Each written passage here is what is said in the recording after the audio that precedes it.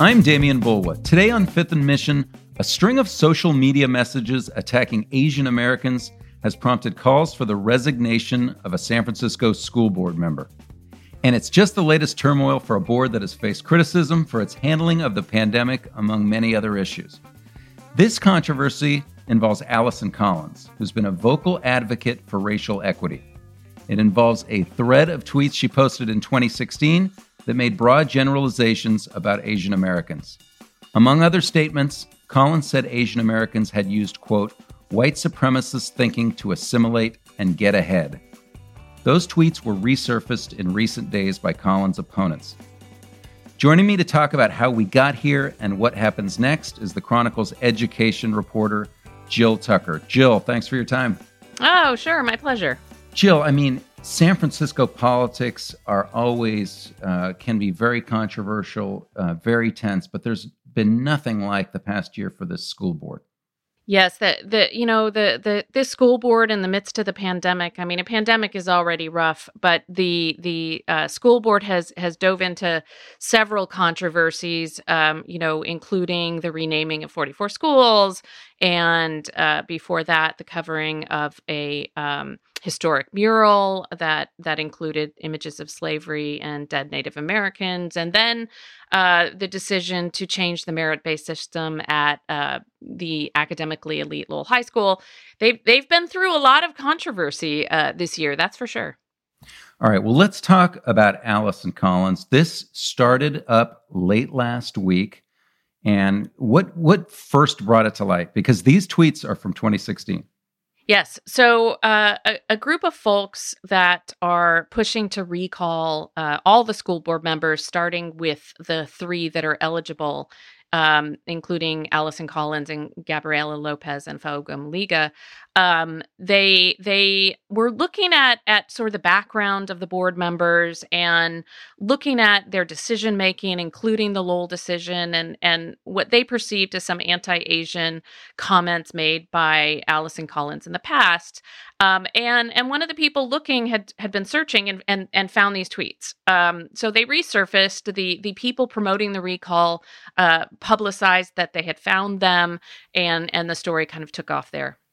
And it comes during a week in which Asian Americans have felt so under attack, including after the shooting in Georgia. So it happened at a time of a lot of sensitivity.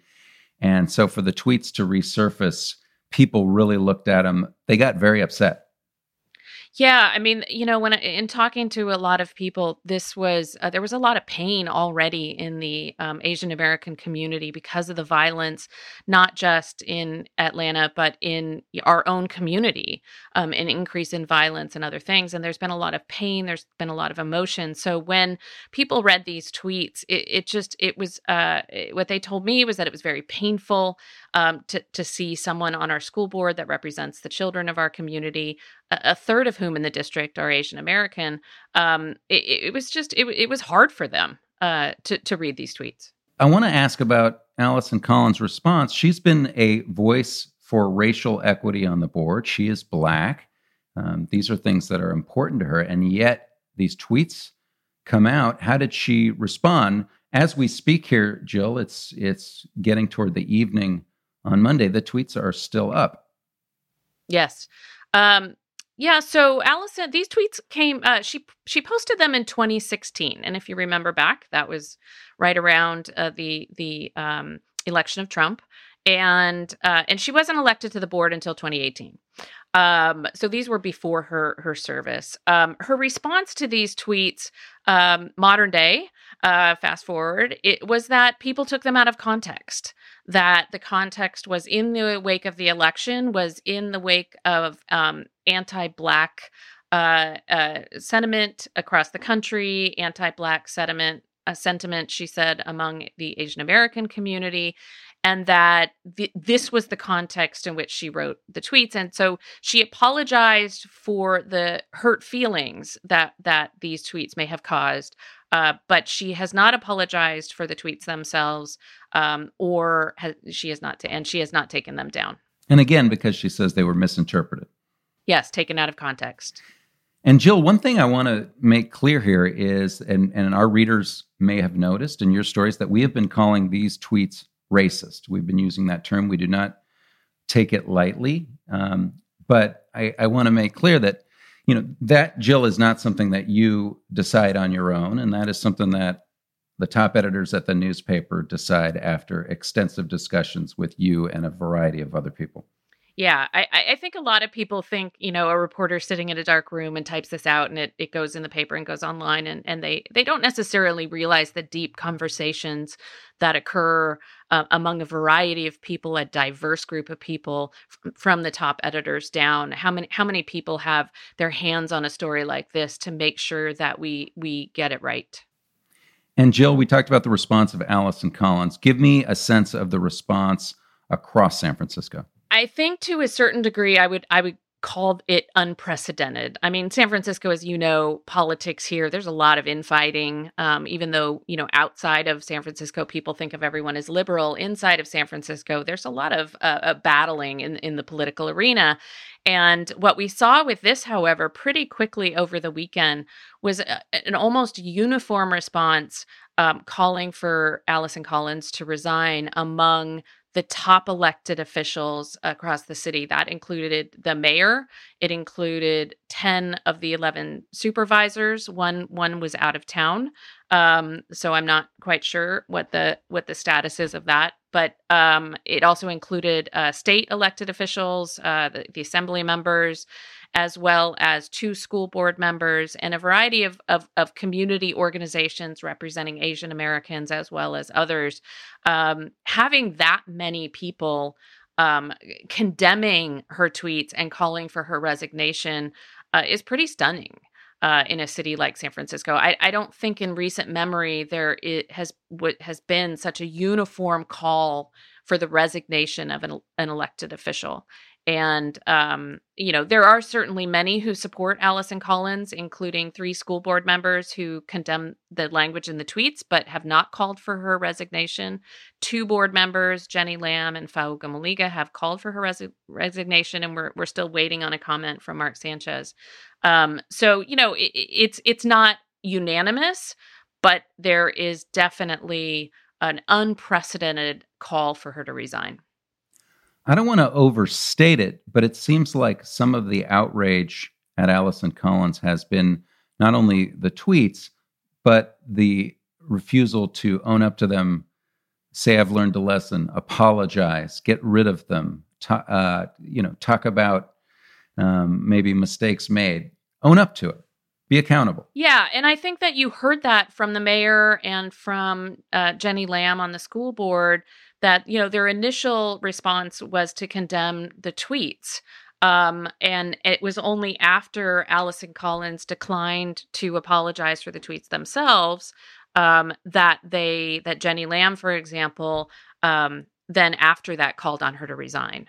And it was, a pretty that her statement on that was that she was distressed by Collins' response.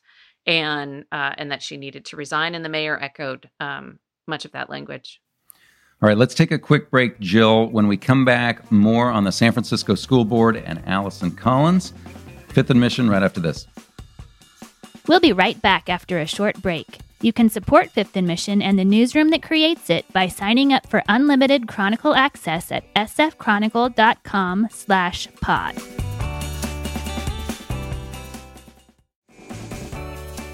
Welcome back to Fifth and Mission. I'm Damian Bulwa, joined by Chronicle education reporter Jill Tucker. We're talking about the San Francisco School Board and the tweets that were posted several years ago by school board member Allison Collins that have resurfaced by her opponents. And now there are extensive calls for her resignation, including from the mayor. And Jill, that's what I want to ask you. Does the mayor have any power to remove the school board member?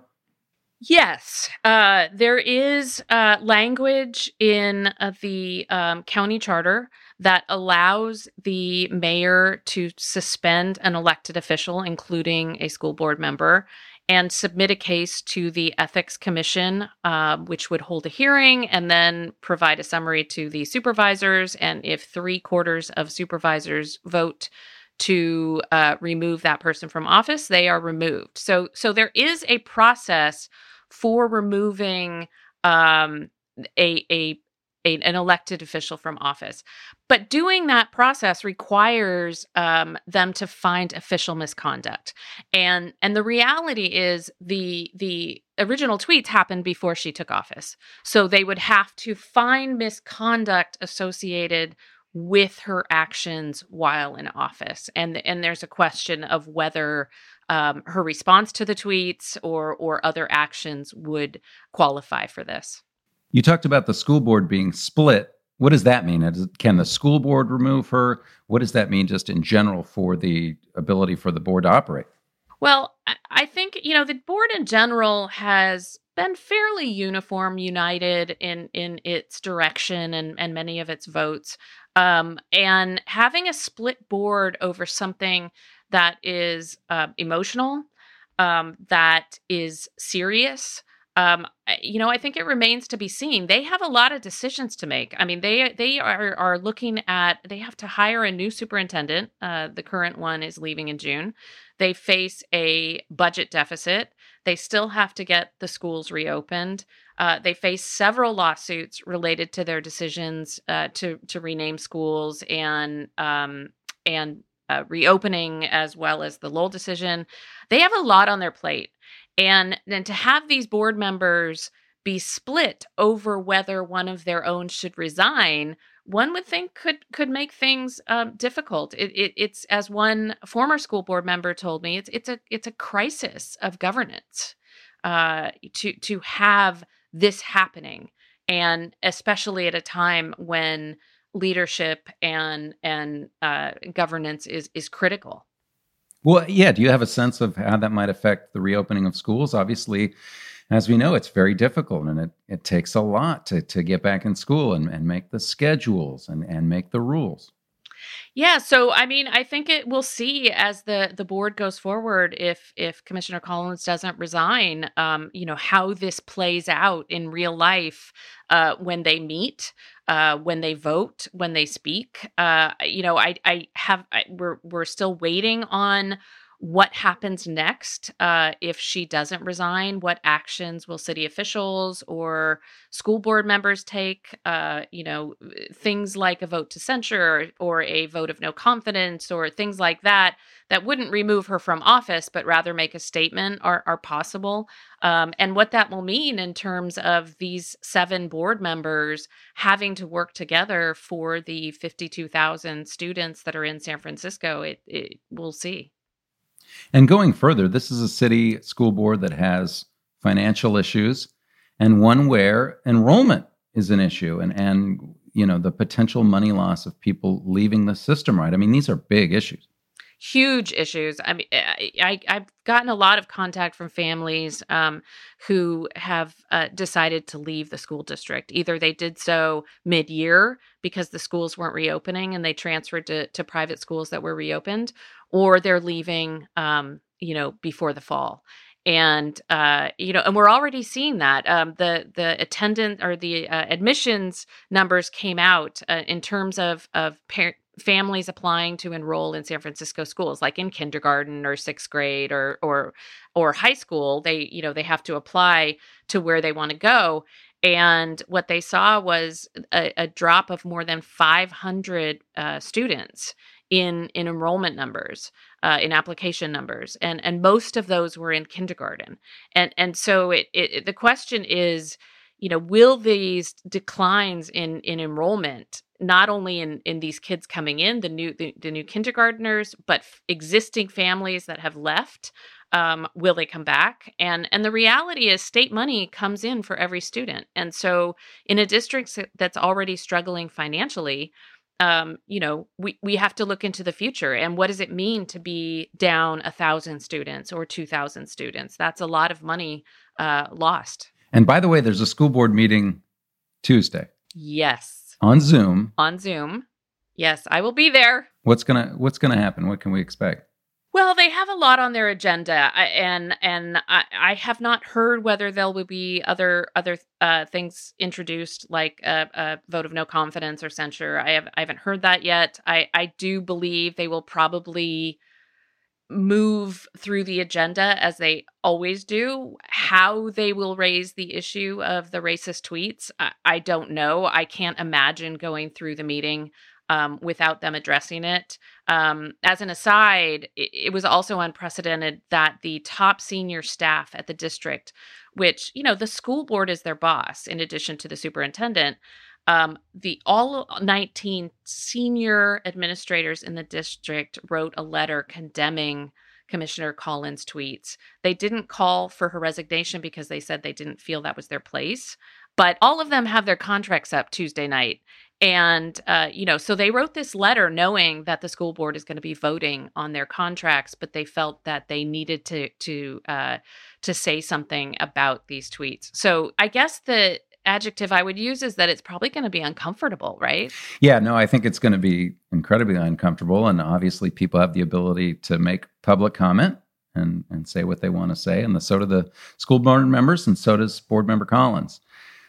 Jill, bringing it all together, I mean, you have talked to members of the Asian American community who have responded to this. And that's really what I want to get at is, what are they saying and how are they regarding Collins, who has power to make big decisions in a district with a lot of Asian American students? Obviously, as we've said, she's an advocate for racial justice. But what is the range of emotions of people who are now looking at an elected official who tweeted some things that hurt them this badly?